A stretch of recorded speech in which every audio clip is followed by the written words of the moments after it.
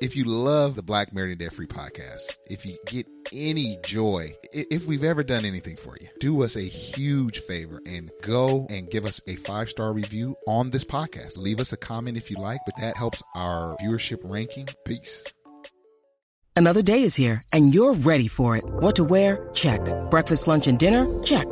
Planning for what's next and how to save for it? That's where Bank of America can help. For your financial to-dos, Bank of America has experts ready to help get you closer to your goals. Get started at one of our local financial centers or 24/7 in our mobile banking app.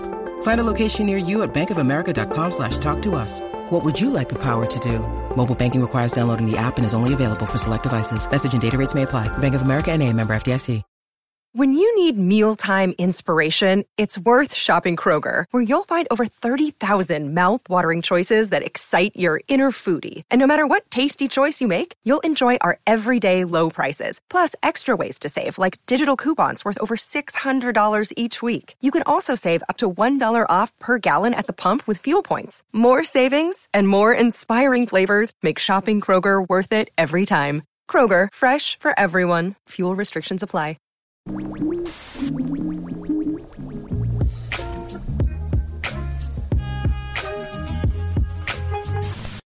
What's going on, everybody? This is Marcus, and I would like to welcome you to another episode of the Quick Cast, powered by Black Married and Debt Free. I'm glad you decided to join me.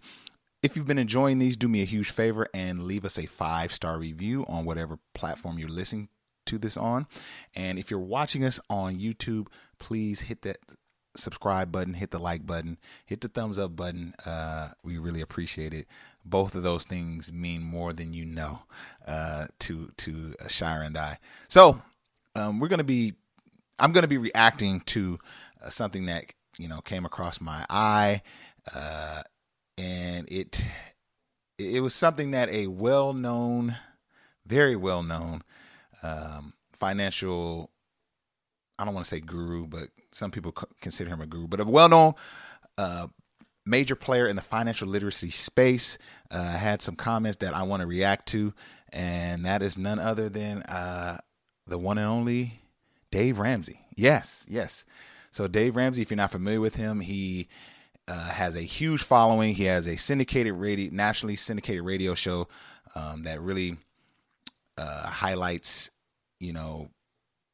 not only financial literacy, but has an emphasis on debt payoff, which is cool. We love that. That's kind of our foundation. So we're all about that. So he's a major player. He's been around he's been in the game for years as far as teaching financial literacy, and he has a huge following, huge platform, so on and so forth.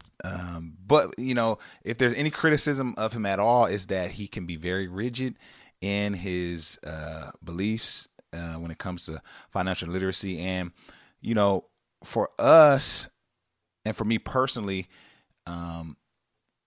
personal finance is just that. It's very personal. And unless you're sitting down with a certified financial planner and he's able to look at your distinct scenario, your income, your expenses, your entire financial situation, it's kind of hard to have a hard and fast rule on everything, right?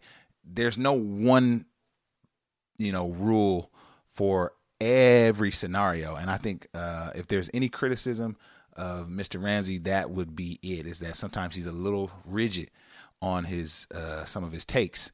So this is one that I think needs some looking at. It says, Dave Ramsey says, if you can't afford a 15-year mortgage, you can't afford the house. A real estate expert disagrees. Avoiding debt at all costs is not always a sound financial decision for everyone. Now, this is where, here's the thing about the 15-year mortgage for me. I think that you can get a 30-year mortgage and still accelerate your payments.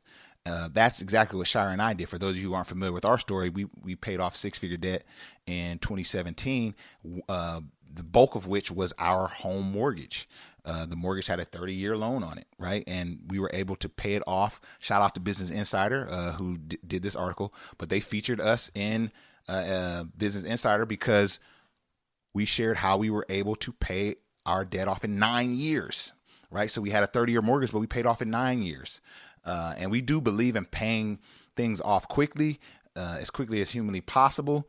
And so there's no problem there. But where the 15-year loan thing has, where I part ways with this theory is when you consider what your monthly payment will be when you lock yourself into a 15-year fixed, right? Your payment monthly will be significantly higher. And in the event something were to happen, you lose your job or your spouse lose their job, now that you're locked into this payment, you have to pay it. Whereas with the 30-year mortgage, your monthly payments will be spread out throughout a longer range of time, thus making your payments lower. Now, that doesn't mean you can't accelerate and pay more on the principal and pay it down faster. But what it does do is it doesn't lock you into a inflated monthly payment. And so going back to this article, that's what was highlighted here. Here's another issue. Here's the biggest. So that's one issue, right? The biggest issue is right here. Realtor.com data shows that with a national median listing price of $450,000, so the average price right now in America for a home is $450,000. All right. If you were to use Dave Ramsey's logic here and get a 15-year mortgage, and you got that mortgage at 4.45%, and you also paid 20% down as your down payment, your monthly would be $2,745. So $2,745. That means if a borrower wished to spend no more than the recommended 30%, right? When you go to apply for when you go try to rent an apartment, what is one of the stipulations? The apartment can't exceed more than a third of your income. Same with buying a home. It's highly recommended that you don't overextend yourself. You want to keep your living mortgage payment to it around a third of your income. Well, if you buy a house with these numbers, $450,000 house, 15-year fixed, 20% down, your monthly payment is $2,745. And you're sticking to this 30% rule, right? You don't want to exceed 30% on your living expense. That means you would need to make $110,000 household income. Now, you may be saying, okay, Marcus, what's the big deal with that, bro? I mean, $110,000. I make that. We make that. My family brings home that much as a household income. Well, I want to say to you, congratulations, because you're in rarefied air. While that might not be a lot of money to you and your household, the median household income in the United States, this is per the census.gov. This is a .gov site. And as of 2020, let's go ahead and dig in here. As of 2020, the median household income was $67,552, which was a decrease of 2.9% from the 2019 median, which was a staggering $69,000. Still not a lot of money, especially when you're using the 15-year mortgage theory. So that means you will be overextended. You would be house poor, essentially, if you used this strategy that Dave Ramsey's talking about here. So that's the biggest problem with that theory of, if you can't afford a 15-year mortgage, you can't afford the home. Lastly, before I leave, another issue that I have with this theory is, and I've also heard him say on some occasions that, the home should be paid off, or you should be able, if you're an investor, you should only be a cash investor. You should only pay off the home. That's the only way to really invest using the Ramsey, his philosophy. My thoughts on these lofty goals are this: if you are waiting, let's say, take me and Shire, for instance, in 2021, first of all, we've mapped out a 10-year plan of our investment acquisitions. We're going to buy a house. In 2021, we can buy X amount of homes. In 2022, we're not scheduled to buy anything. 2023, we're going to pay down this home. 2024, we're going to buy an additional 3. So we have that all listed out, right? And in 2021, we were on paper not scheduled to purchase anything. We were supposed to be stacking our money.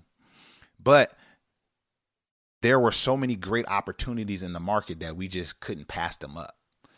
So we had to pivot. We had to change. We couldn't be stuck in, well, on paper, we're supposed to be doing this.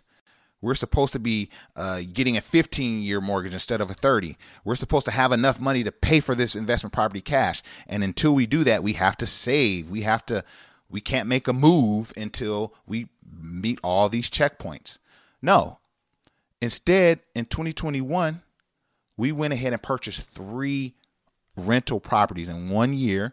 And that was one of the best things we've ever done, because fast forward to 2020, we had no idea that the Fed would be increasing the interest rate. We had no idea that the way we bought our investment properties would be much, much harder. The return on investment would be much less in the coming year. We had no clue.